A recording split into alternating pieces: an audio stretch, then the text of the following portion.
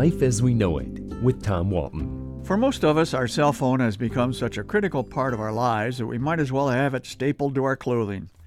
On those rare occasions when I forget to take my cell phone with me as I leave the house, I feel guilty that someone, somewhere, who is important to me, is trying to reach me and I'm not available.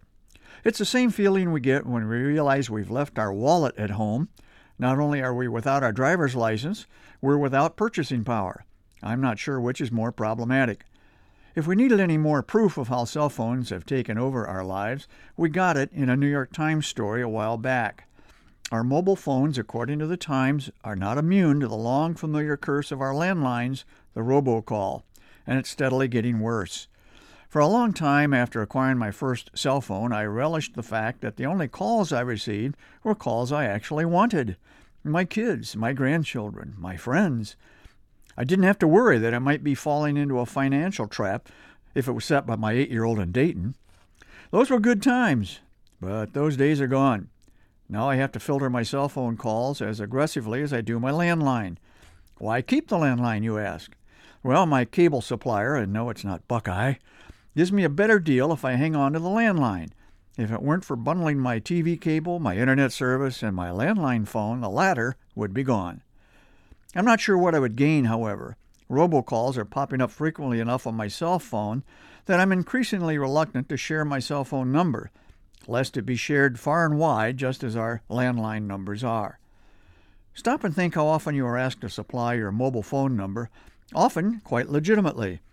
I purchased an airplane ticket recently and the airline wanted my cell phone number in case they needed to reach me with any last-minute flight information while I'm traveling to the airport.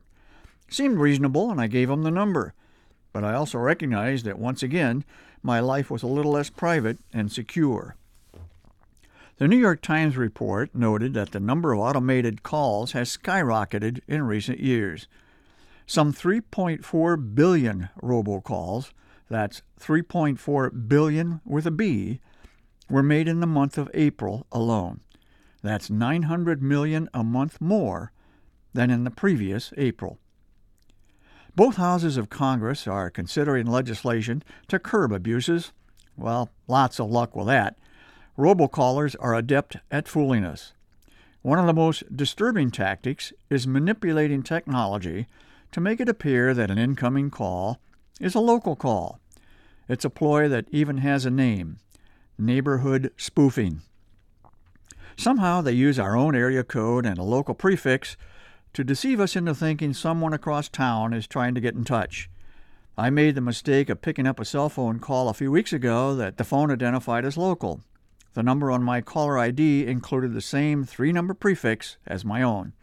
It was an organization claiming to represent the men and women of law enforcement, and wouldn't I want to support them with my donation?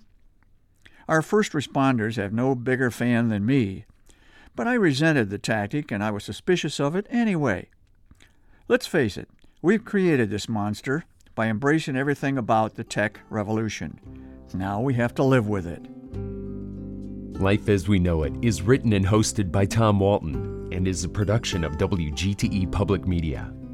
Life as We Know It with Tom Walton can be heard on WGTE FM 91 every Monday afternoon during All Things Considered at 5:44 p.m. Or hear past episodes at wgte.org/life.